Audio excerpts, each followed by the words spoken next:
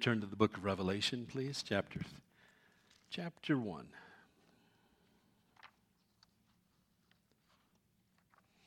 Book of Revelation.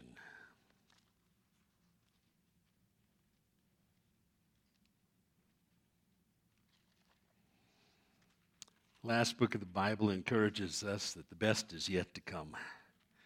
Our hearts cry out, "Come quickly, Lord Jesus."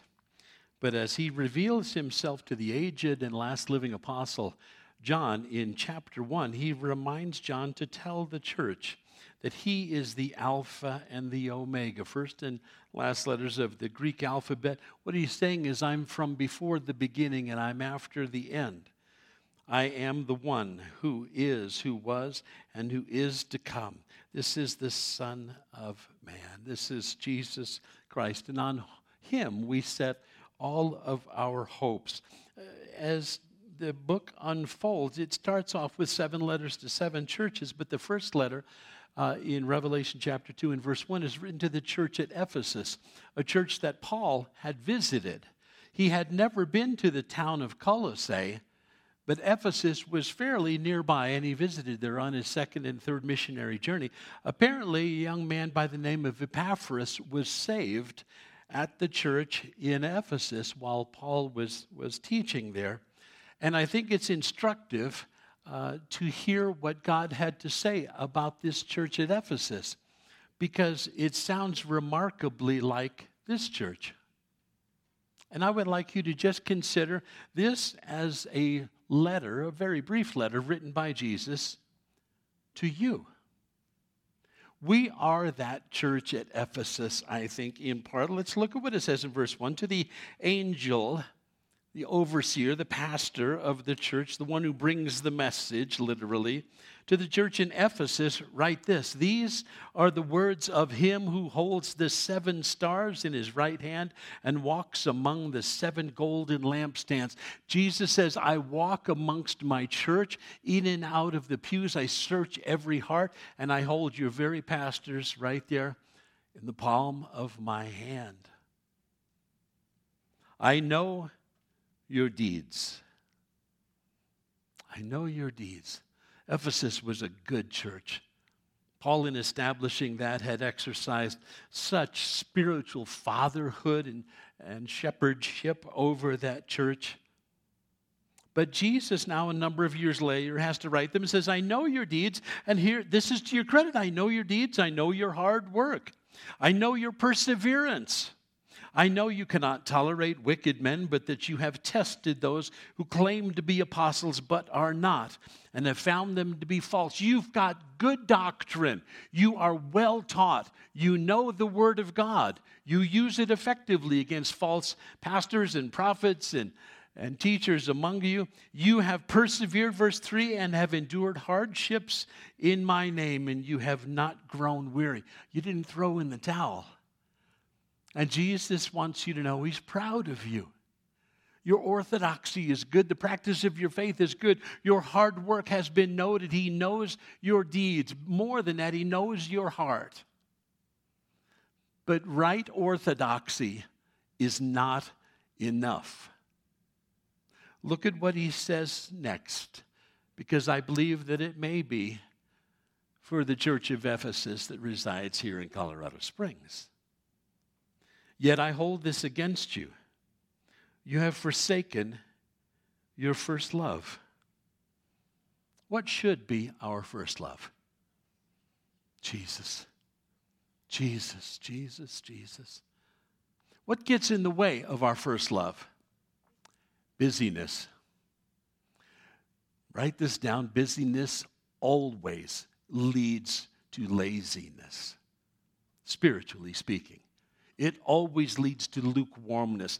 Busyness will consume you and run you like sausage through a meat grinder.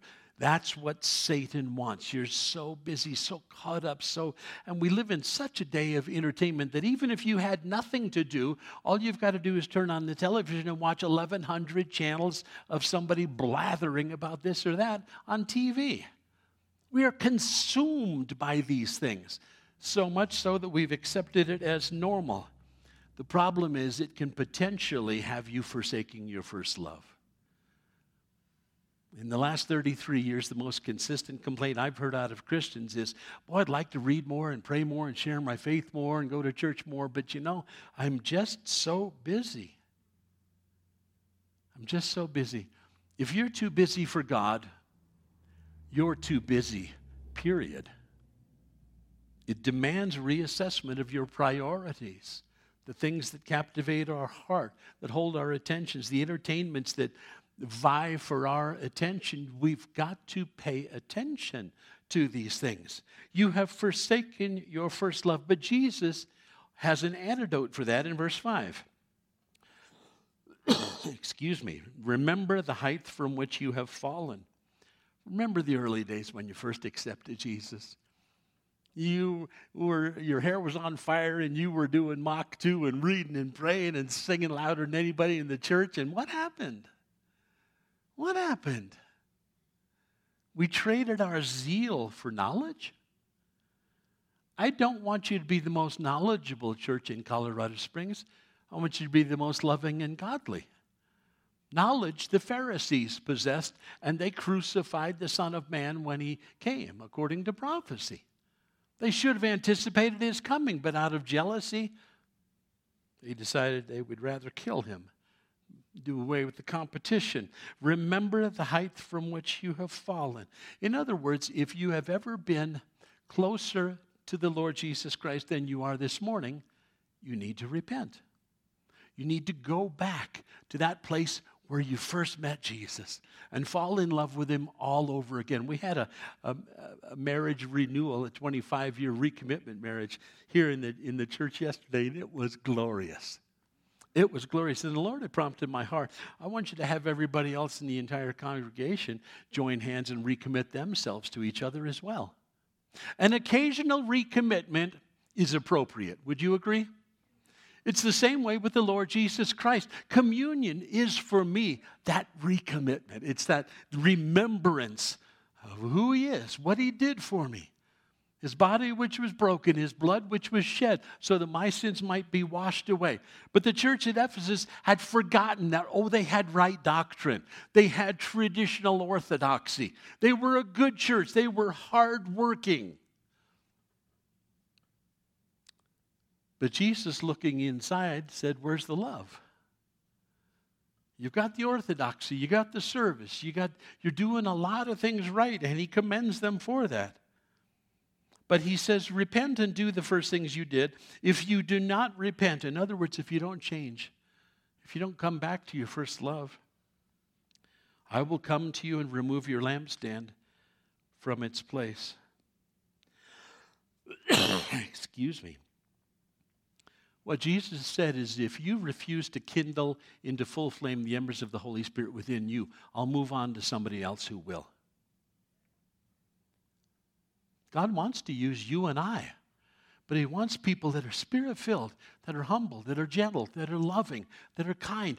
That kind of church will impact this town. That kind of church prays effectively. It's his love that binds us together. It's not the songs that we sing. It's not the orthodoxy that we cling to, as important as it is. But what stands out to me is if you go to Ephesus today,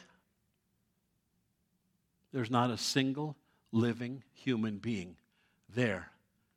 It's an archaeological ruin. Nobody lives there. Tourists come and go to look at the place and look at the grandeur of what it used to be. They haven't even identified the church that existed there in Ephesus. We don't have any idea where it's at. It's not there anymore. What happened? Jesus removed that lampstand from its place. Apparently they did not repent. They did not get back in touch with their first love. I just encourage you, because what happened in the early days of Ephesus is Paul came there, preached the gospel. People got saved, Jews and Gentiles alike. This guy Epaphras goes, man, I got to take this message back home to Colossae. And he took it back, and all of a sudden, he shares with his family, and apparently they get saved, and next-door neighbors get saved, and friends and co-workers get saved, and he's got this thriving little home fellowship church to which this letter of Colossae was written. If we could turn to Colossians chapter 3 then, I will leave it at that. out of Ephesus came this little church plant at Colossae.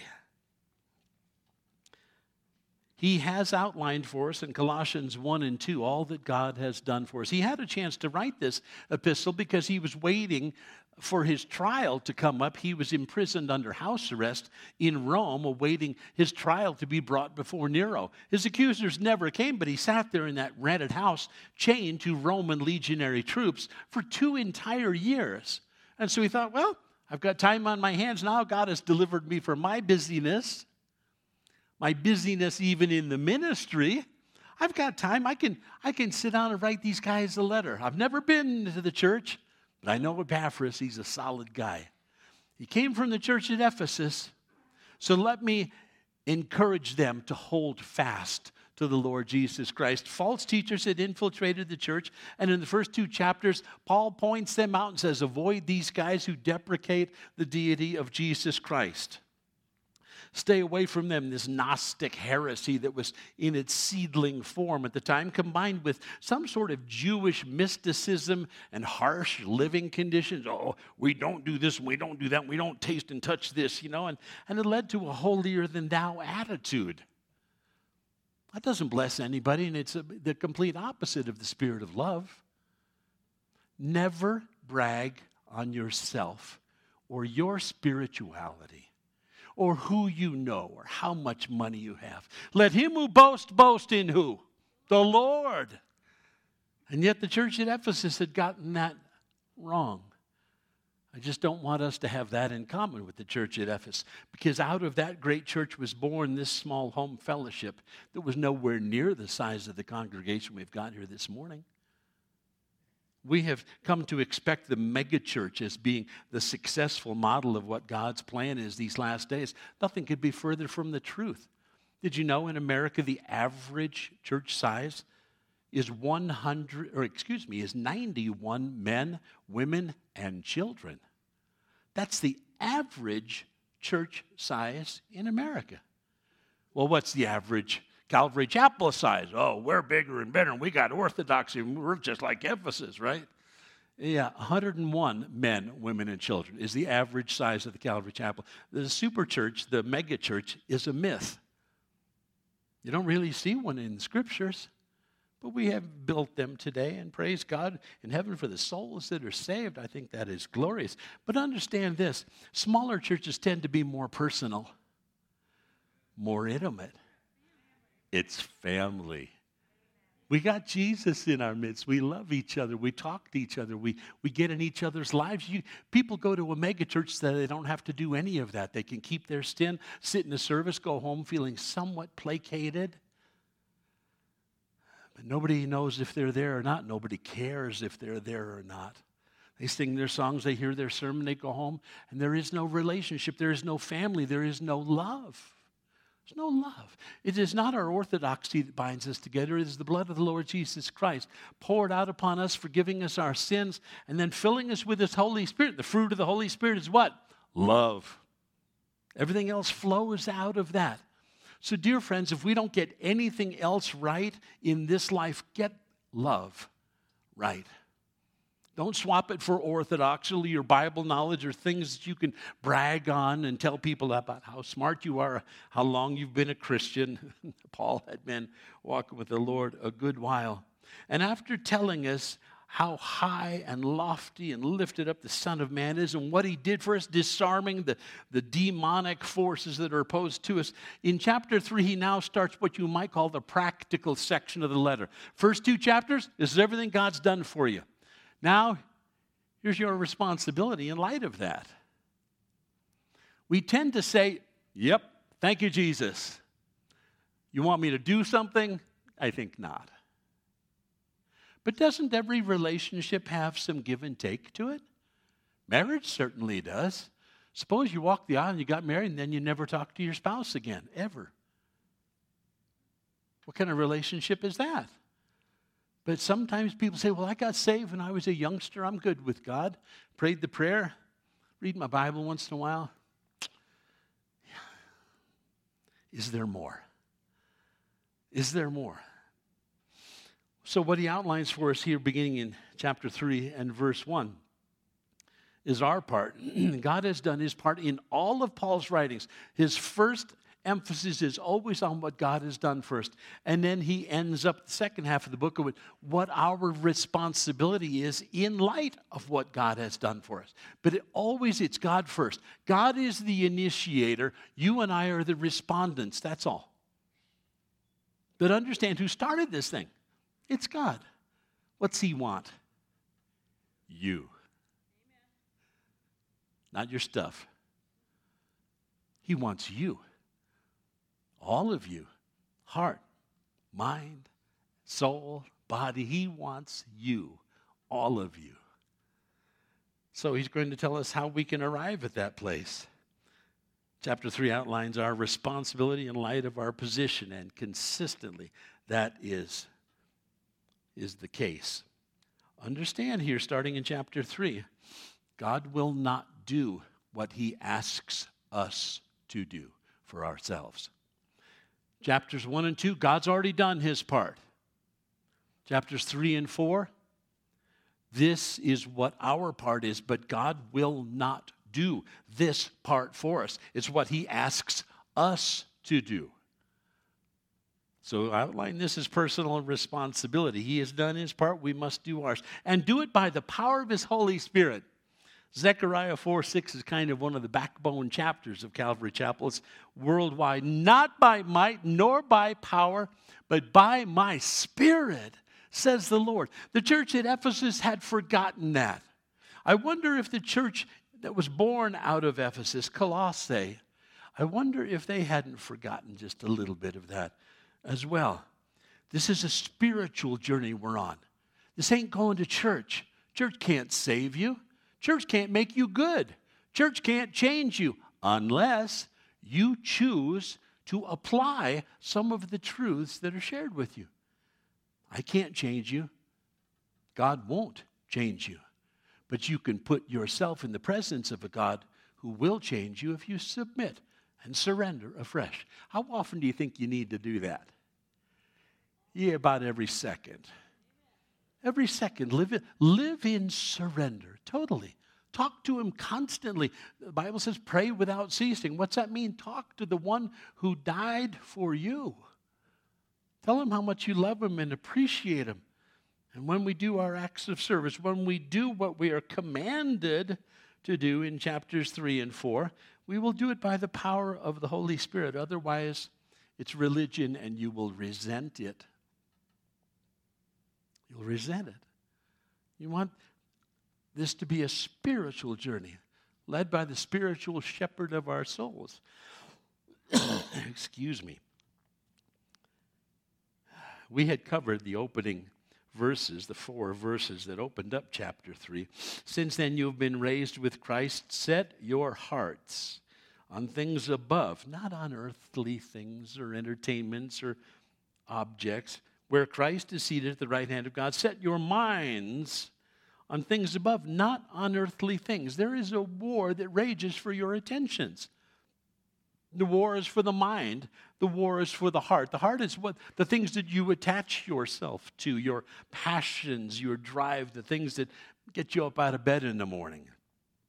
Set your minds on spiritual things, not on earthly things. That's the biggest struggle the church has today. There's too much TV, too much entertainment, too much media, too much Facebook or Instagram, or who knows what's next on the horizon. I can barely keep up. What iteration of iPhone is out now? And where do they stop? iPhone 250? When does it stop? When do you have to stop buying a new set of software updates for your computer because Bill Gates decided he'd like to hold you ransom for more? I liked XP.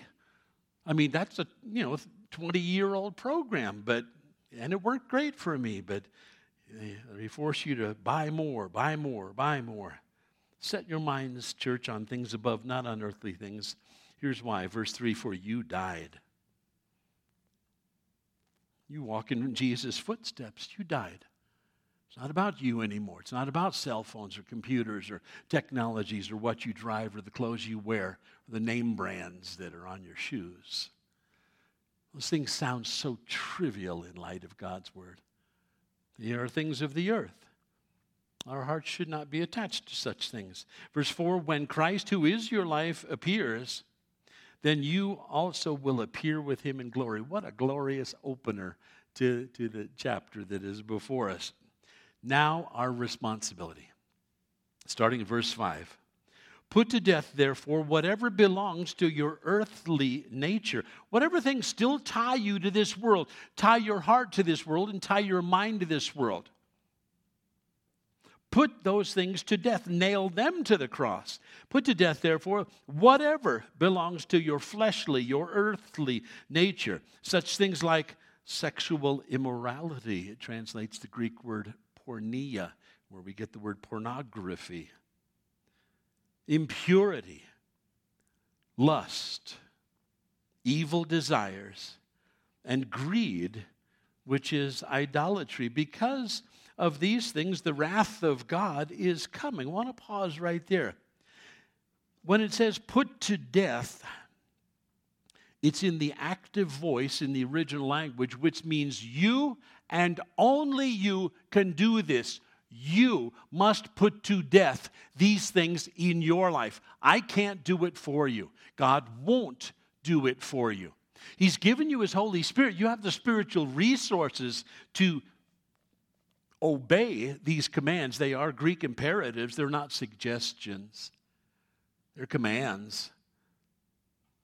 Put to death. You and I must do this, and only you can do this. It's necessary to put sins to death, because if you do not put to death the sin in your life, your sin will kill you.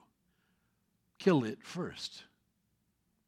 You don't want to live a defeated Christian life. There's no joy in that place. There's no security in that place. There's no love or joy or peace or patience or any of the fruit of the Holy Spirit. Paul would write the church at Rome and put it this way: for if you live according to the sinful nature, you will die.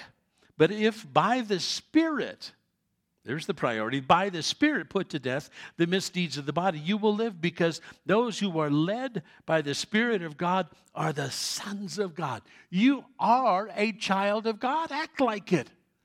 If you're tempted to do wrong, you put that to death by the power of the Holy Spirit. You get in the Word of God. You ask for His strength. In a moment of temptation, share your faith. Put off the TV or turn off the computer. The problem with the Christian life is that I have a redeemed spirit dwelling in an unredeemed body. And so you can feel the tension sometimes between your flesh and the Spirit. And Paul is commanding us, do what's right. Since then, put to death. Therefore, why is the therefore? What's it there for? Always ask that. Because of the first 4 verses, because of all that Jesus has done for us, because we've set our hearts on things above, because we've set our minds on things above, therefore, whatever belongs to our earthly nature needs to be put to death. Therefore, we have an obligation now to a new master, Jesus. We used to serve the old master, which was the flesh and Satan. He's described in Scripture 3 times by Jesus himself as the God of this world. That's why you can't attach your heart to the things of this world. You can't attach your passions to the things of this world, because ultimately that source is Satan. Why would you want to serve Satan in any capacity when you are a child of God? Now we serve God Almighty. We serve holiness by the supernatural power of the Holy Spirit. We are the sons and daughters of God. But have you noticed that your sons and daughters, when you were growing up, in fact, when you were growing up in your parents' household, have you noticed that children always have chores? Sons and daughters have chores. You know the ritual. Take out the trash, Dad would say. Clean your room, Mom would say. Those are Greek imperatives. They weren't suggesting you take out the trash. They weren't suggesting you clean your room. It was, to use the Greek phraseology, it was an imperative command. You singularly, you by yourself, you take out the trash. And you, pointing to another child, you go clean your room. Those are imperatives. They are expected to be obeyed by your parents. Mow the lawn. Do it with joy, or God will replace you with somebody that will do it with joy. All of ministry can be summed up in that one word, chore. It is a responsibility and a privilege that God has given each one of his children. But when he tells you to take out the trash, he doesn't expect lip service. He actually expects you to do it. You, by the way, have that privilege in this church. You need no one's permission to empty a full waste paper basket. Dumpster's right out back. Get the key from Tracy. You can do that. Doesn't require a college degree or education. You can help out in Sunday school. There is no spiritual gift of changing diapers. But it is a need sometimes. So sometimes servants just exist to meet a need. And they don't grumble or they don't complain. If they do, they will be replaced with somebody who can do it in the power of the Holy Spirit with joy. God doesn't want any grumbling servants. Didn't Nehemiah say, the joy of the Lord will be your strength? Do it as unto the Lord, verse 23 will later on tell us. We may be sons and daughters, for sure, in the family of God, but sometimes we tend to be more like bratty teenagers than we realize. We only want to do what we want to do, as opposed to what needs to be done. I'm in my quiet time. One of my readings is in the Old Testament prophet Haggai, who was a 70-year-old man who only spoke and ministered for about 4 months, encouraging the people to do the inglorious work in and around the temple. Some of these Levites, they wanted to minister inside the temple. They wanted to do the important stuff where people's eyes were on them. But somebody had to go out and pick weeds. And some of the Levites said, we don't want to pick weeds. Let's hire somebody to do that. Levites are called into service to serve. To serve. The people they had neglected the house of the Lord for 10 years.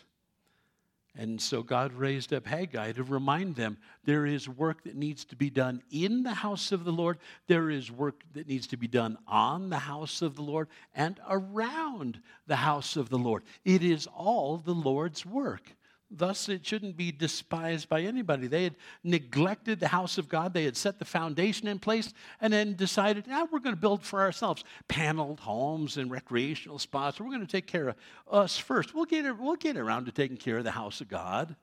Meanwhile, it was falling into disrepair. But they had plenty of time for doing stuff that they wanted to do.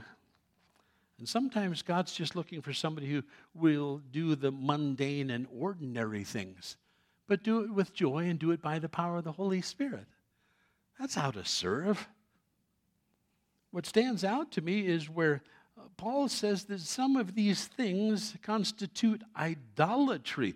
Put to death, verse 5 says, whatever belongs to your earthly nature, sexual immorality, impurity, lust, desires, and greed, which is idolatry. All of these things previously mentioned are idolatry. In other words, literally, it's image worship.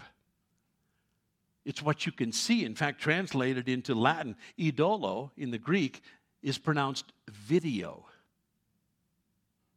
Do you have a problem with the things that your eyes fall upon today? Phones, TVs, computers? Is there any image worship that goes on in the hearts and minds of Christians? In Latin, video means worship of that which can be seen. Worship of that which can be seen. Those kind of people are impressed with brand names, and they try to make themselves the center of attraction wherever they go. All eyes on me. Look at my outfit. Look at what I'm wearing. Look at the brand of car that I drive. Never worship the things that can be seen, please. Don't worship those things. Search your heart even right now. And if those things of this world have a hook in your heart, renounce that in Jesus' name. Ask the Holy Spirit of God to take that out of your heart and give you a loathing for that thing which attaches you to a sinful, fallen world ruled by Satan. These Gnostics that had come into the church at Colossae said, well, what has been redeemed is your soul, your spirit. You can't see that. So it doesn't really matter what you do with the outside. So you can dress like a harlot. You can trip and stumble other people by your appearance and how you dress, drawing attention to yourself, or by what you drive, or what you brag on about yourself, or what you have or have attained. Paul says, rid yourself of all of these things. Because verse 4, when Christ, who is your life, appears, we'll appear with him in glory, and the things of earth will grow strangely dim in the light of his glory and grace. I will put these things to death. There's a lot of idolatry going on out there today. In fact, it's not even under wraps anymore. You got TV shows called America's Idol. Excuse me? Somebody ought to say, I think you ought to reword the name of that show. Maybe the hottest singer around or whatever, but idol is a word that you and I should kind of shun. The things that we see. Verse 6 explains why. Because of these things, the wrath of God is coming.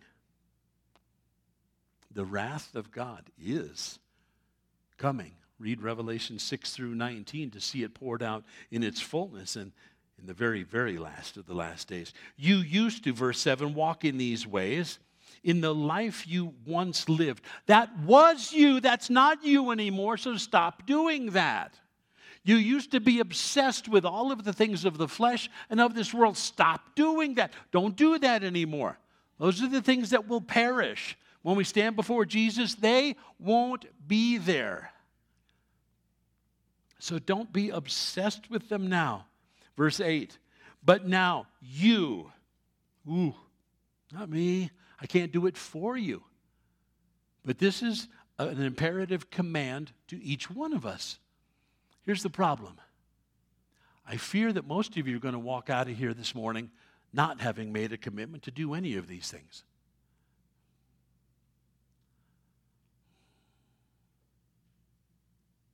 Know that that grieves the heart of God.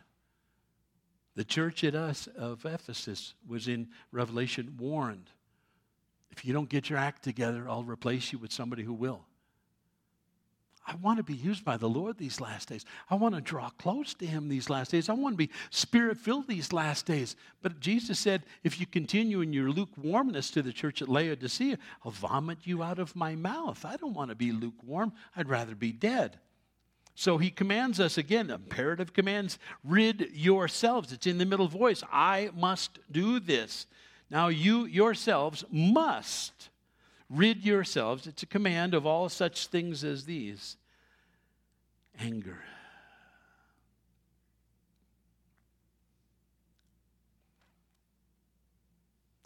Every man in this room, I just stepped on your toes. Men struggle with anger. Sometimes we justify it by saying, you need to feed me, woman. It's hangry. That's different. That's not what Jesus is talking about. I just need to feed me. Get rid of all such things as these: anger, rage,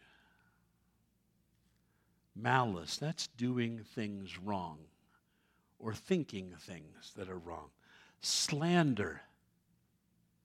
You say, well, it's not slander if it's true. It's slander if it deprecates another human being. If your intent is to talk badly about somebody else, whether it's true or false is irrelevant. You have chosen to slander. Know this, that's from the pit of hell. Don't do it. If you're guilty of slander, you need to repent of that mightily. That's not a minor sin to be tolerated. You say, well, it's not one of the 7 mortal sins versus the 7 venial sins. There is no venial sin in Scripture. They're all sins. How many sins can keep you out of the kingdom of heaven unrepented of? Just one. Just one. You may have slandered plenty of people prior to your coming to Christ, but if you are a Christian this morning, you must not slander a man, a woman, a church, a boss, somebody who's too slow at the drive-up window at McDonald's. You can't do that. Christ didn't. You must not either. And filthy language.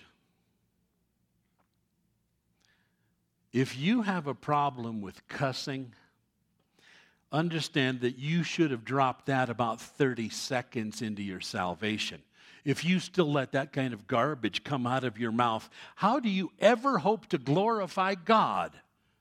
When people hear what comes out of your mouth, it goes, oh, crud. If that's a Christian, I don't want any part of that at all. You can trample underfoot the blood of Jesus Christ by the foul things that come out of your mouth. Don't do that. Don't laugh at the world's dirty jokes. Don't watch inappropriate things on your computer or on TV. Hold yourself accountable to these things. And when the pagans at work tell you, hey, I thought you were the Christian. I heard this come out of your mouth or that. Here's a good suggestion. Follow me on this. You tell that pagan, you're right. I shouldn't be cussing or laughing at dirty jokes. So I'll tell you what, anytime in the future you hear that garbage coming out of my mouth or me laughing at something that came out of the sewer, would you please, in Jesus' name, hold me accountable? The pagans will hold you accountable. You'll be in places where I am not, so I can't hold you accountable. Church members may not be around. But if you ask the pagan that just confronted you with Christian inconsistency,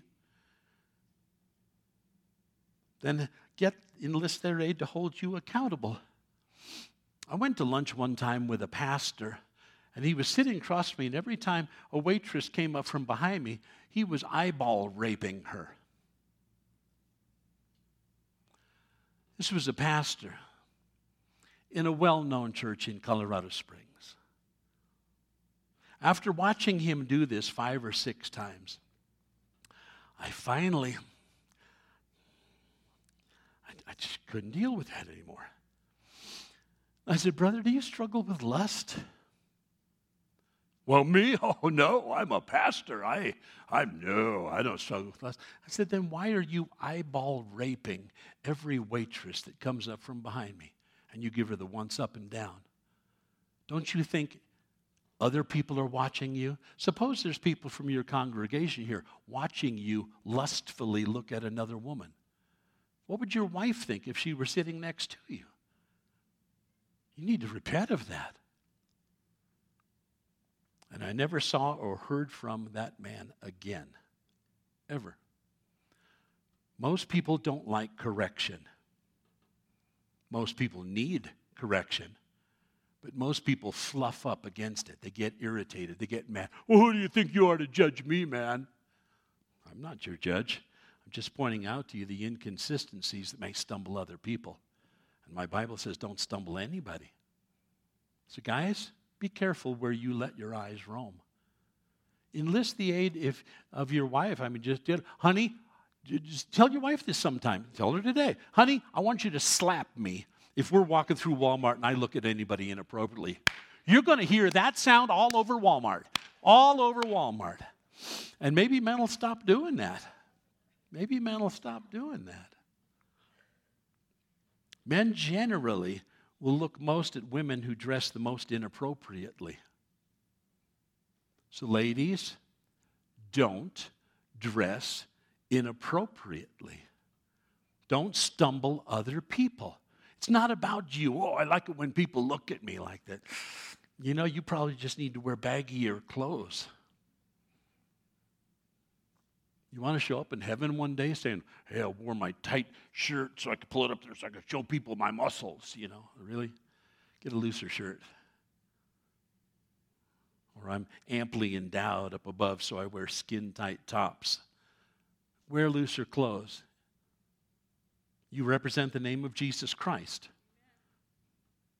Dress appropriately, modestly. Some of this stuff is so common sense, nobody's ever brought it to your attention. You may have never heard stuff like this in a sermon. But the bottom line is I'm tired of Christians, be they male or female, lusting and looking at inappropriate things and thinking there's nothing to it. I can cuss. I can laugh at dirty jokes. I can look at members of the opposite sex up and down. I can have lustful thoughts. I'm still okay. No, you're not. You're not. We need to say that that's not okay. But I'm so impressed in verse 8 where it says we have to rid ourselves of these things. You must rid yourselves of all of these things. Verse 9, don't lie to each other. Have you noticed the word white lie is not mentioned in Scripture? But we've invented that so we can lie a little bit and think it's okay. Well, it's just a white lie. A lie is a lie. Do not lie to each other, since you have taken off your old self, your old nature with its practices, and have put on the new self, which is being renewed in the knowledge, the intimacy, in the image of its Creator. Don't lie. Why is that so serious? Because it's opposed to and is the absolute opposite of the truth. Jesus said, I am the way, the truth, and the life. No man comes to the Father but by me. You shall know the truth, and the truth shall set you free. We are to be men and women of truth. It says in Hebrews 6:18, God did this so that by two unchangeable things in which it is impossible for God to lie, we who have fled to take hold of the hope offered in us may be greatly encouraged. It's impossible for God to lie. If God is sitting on the throne of our heart, we shouldn't be able to lie either. 1 John 2:4, the man who says, I know God, but does not do what he commands. You mean right here in verse 8 and 9? Yeah. The man who says, I know him, but does not do what he commands is a liar, and the truth is not in him. But if anyone obeys his word, God's love is truly made complete in him. This is how we know that we are in him. Whoever claims to live in Christ must walk as Jesus did. Jesus never cussed. He didn't look women up and down one end to the other lustfully. He never did those sort of things. He never slandered anybody. He never allowed his eyes to fall upon anything that is impure. Satan, on the other hand, is a liar and the father of all lies, Jesus said in John 8:44. Don't lie. Don't lie to your boss at work. Don't lie to your spouse. Don't lie to anyone about anything. Don't fudge the truth. Don't cheat on your IRS taxes. Oh, I gave $50,000 to the church last year in tithes and offerings, but it was all cash. Really? Don't you think I'd have noticed it? Never happened. Well, Pastor Jim, can't you just lie for me? I'm being audited by the IRS. Couldn't you just tell them that I gave you $50,000 in cash? And no. I'll visit you in jail, though. Don't lie. It couldn't be simpler, and yet we excuse the fact that we do it all the time. Don't lie about anything. Here's what you should do instead. Verse 10, put on the new self. You're the new nature. And it's something you have to keep on doing every day by being in the Word, by being in prayer, by seeking God's face, by surrender afresh every day. It's a participle. You got to keep on doing it. Keep putting on that new self. The regenerate, the born-again self is distinguished from the old nature, the old self. Understand, when you came to Christ, He didn't rehabilitate your old nature. He gave you a new one because the old one is corrupt. But you already knew that. Christianity is not a self-help program to make you better. It's a place where you come and die. Your sins nailed to the cross of Jesus Christ, you are forgiven, but your old nature was nailed to that cross. You are a new creation in Christ Jesus. Thus, you must do these things because that's our only reasonable response for all that Jesus has done for me. He died. I need to die to the things of this world. I need to die to my sinful, fallen nature. I need to die to the allure and attractions of this world. I don't want my old nature repaired or overhauled or improved. Jesus is doing a supernatural work in, on, and through us. What he says here, it's a perfect picture of taking off some dirty clothes and putting on some new ones. Put off the old nature and put on some new clothes. Yesterday, Kathy decided that she wanted this new fence that I built her in the front yard. She said, well, could you stain that for me? So I thought, sure, how hard can it be? Depends on how much fence there is. So we bought a sprayer. I could spit more than that thing put out. So we wound up having to hand brush the whole thing. And then Kathy went inside. I'm still struggling on the fence myself. And up and down and up and down and up and down and up and down. And at 70 years old, your knees don't work like they did when I was your age. So this up and down about roughly 600,000 times to paint the bottom and the top of the fence. Kathy, I hear this blood-curdling scream like a mass murderer was cutting a child out of her womb. This blood-curdling scream, ah, Jim! So I ran in there thinking to find, 50,000 demons attacking her simultaneously or something. And she said, we have to be at a wedding in 40 minutes. And you're doing it. Oh, yeah. I would have said, I know, but that would have been a lie. So I can't lie. What I had to do was take off my dirty, stained work clothes, take a shower, and put on a coat and tie, and take off the old nature, a filthy garment, put on the new nature as one puts on a clean set of clothes. What an object lesson I had in that yesterday. Nothing feels better than a hot shower after you've been sweating out there, staining fence and getting cleaned up, and you put on clean clothes and you go, feels good. Put on the new nature every day. Verse 11, he's going to tell us here in Colossians 3, there is no, in these rules, these responses to the Lord, there is no Greek or Jew, circumcised or uncircumcised, barbarian, Scythian, slave or free, but Christ is all and is in all. In other words, nobody in this room is any better than anybody else. No Christian in Colorado Springs is any better than any other Christian. We are blood-bought, we are a work under construction, and we can't be fault finders. We're to be encouragers and edifiers. But some people get that mixed up with slander or a know-it-all attitude. You want to stay humble. You want to stay in the Lord. These barbarians were simply Scythians that had come from southern Russia over the Caucasus Mountains, and they were despised by many people. But what Paul is saying here, it doesn't matter whether you're rich or poor, young or old, Jew or non-Jew. God sees us all exactly the same, and all of these things are to be done by all Christians in all places at all times. So don't see this as a letter written to a church at Colossae. See this as Paul's admonition to you. You need to personalize this entire chapter. This is for you. It's not for the person sitting next to you. Wives, I don't want you elbowing your husband saying, hey, did you hear the pastor? Shape up, dude. Husbands, don't need you elbowing your wives. Wear baggier shirts, woman. Let's take a little personal responsibility and say, Jesus, change me. Make me like you. Let my mind be set in heaven above. May my heart not be attached to anything in this world, but in the things of heaven above. I'm a child of God. I need to keep that perspective about me at all times.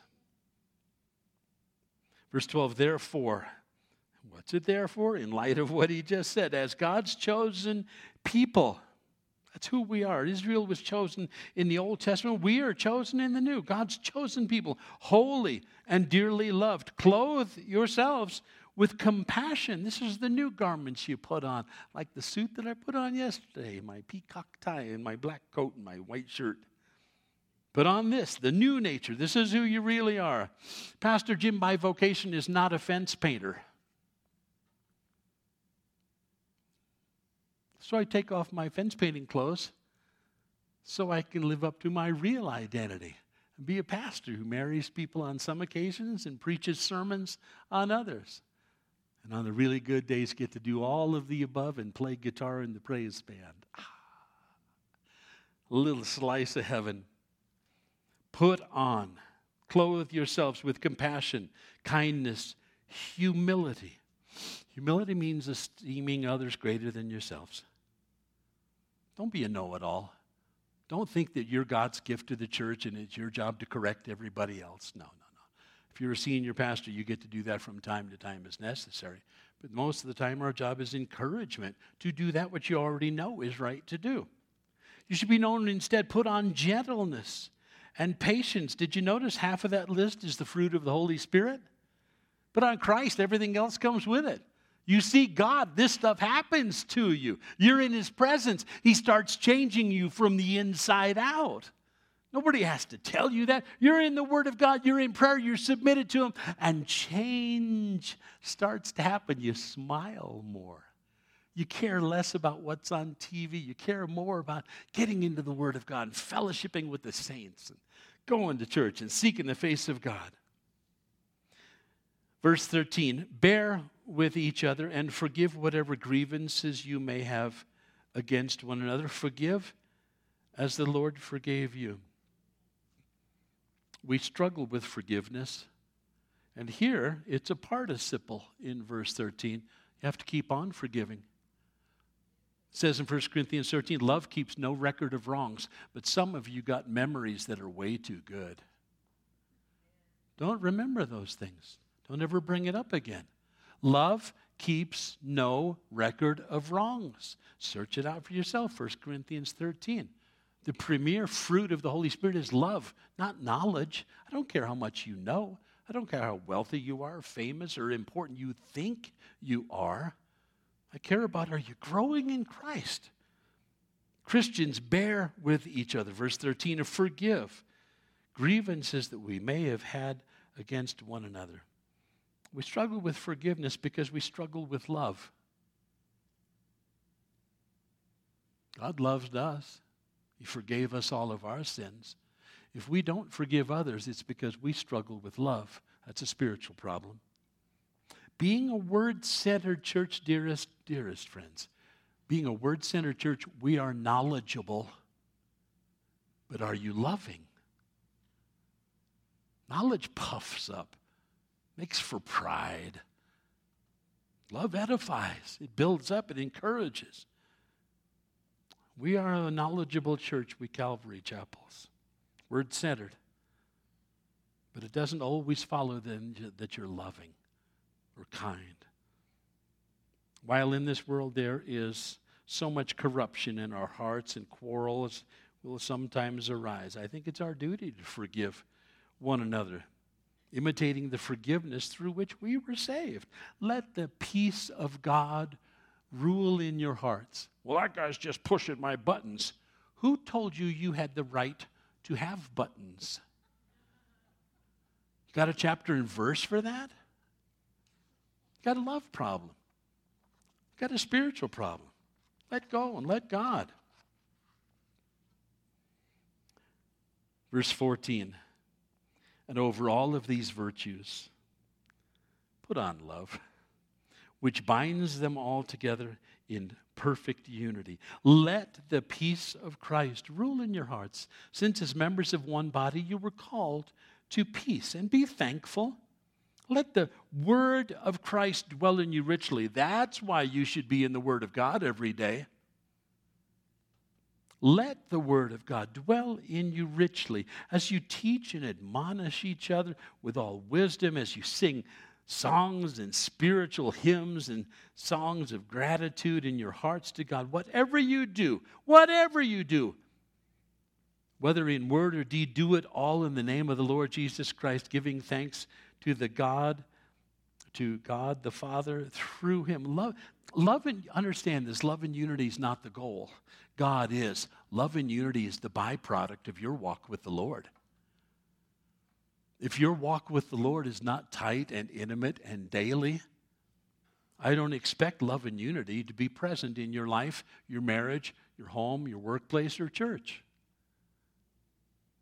Love and unity are not the goal. God's the goal. We don't attempt love and unity. I want to be more loving. I just got to try harder to be united. It's the fruit of Christ in our hearts as we pursue Him. Pursue Christ. He's the goal. It's my desire to please Him. I've just been given an entire chapter of things that please Him. I want to do it. I hope you do. I can't do it for you. I want to know Christ, the power of His resurrection and the fellowship of His sufferings. Paul would write another church in the New Testament. He would tell the Ephesians in the letter that he wrote to them, I keep asking that the God of our Lord Jesus Christ, the glorious Father, may give you the spirit of wisdom and revelation so that you may know Him better. That's the goal, to know Him better. How do you get to know Him better? Ta-da! He only wrote one book. Been a bestseller since the printing press was invented. No book has ever outsold the Bible, ever in the history of this world. Read it. Heed it. Do what it says. Follow the good examples, and where it points out a picture of a real bozo in his faith, and stay away from that example. Don't go that way. It's real simple. Let, verse 15, the peace of Christ rule in your heart, and keep on being thankful. Keep on being thankful. And in verse 16, I loved studying the Greek because sometimes word order is really important. You know what the very emphasis is in the very first sentence? The word of Christ. The word. That's why we're a word-centered church. Without it, we have no anchor.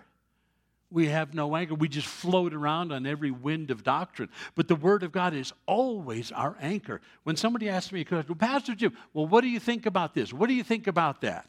Well, what's the Word of God say? Well, I don't know. That's why I came to you. So you want me to do your homework. Is that right? How will that work for you in school? Sometimes you got to do your own homework. Oh, I'll point you in the right direction. I'll help you. I know the Greek and the Hebrew and the history and all of that jazz. That's not the issue. What we've got next, and we'll study next week, starts in verse 18. Specific applications of these general rules. What we've just gone over here in chapter 3 is rules for all Christians at all time, in all places, regardless of sex or social advantage, money, etc. This applies to every single one of us in this room and everybody in the body of Christ. But then there are specific applications. This is what you wives should do. This is what you husbands should do. This is what you children should do. This is what you fathers should do. This is what you slaves should do. This is what you masters should do as Christians, as born again. So there's specific application, and we'll cover all of that next week. Feel free to read ahead. It's not cheating. But your homework, there will be a test. Your homework is to do your level best before the Lord to put chapter 3 into practice. Simple. Let me just simplify the whole chapter. Seek God. Everything else will turn out just fine. If you don't, nothing else will turn out just fine. And you have my word on that. I will pray that God would deliver your life a holy, chaotic mess until you get all of your priorities right with Him. I pray that He would give no rest to your eyes, no sleep to your body, no rest to your weary bones until you come to grips with Jesus. I give you all of me, all that I am and ever hope to be. Use me for your glory, I surrender. Fill me, Lord, with the fruit of your Holy Spirit, because I can't manufacture it myself, but I can surrender. I'm here. Let's stand together and close in prayer as the band comes up. Oh, Heavenly Father, you are a good God. You love us so much. You know what is best for us. You know what will make us happy. You know what will make us a fulfilled people. And it's not the entanglements of this world that bring satisfaction. It's knowing you, standing firm in our faith, being encouraged, growing in the knowledge of your word and of you personally. Lord Jesus, reveal yourself to each one of us this week, please. We need you so desperately.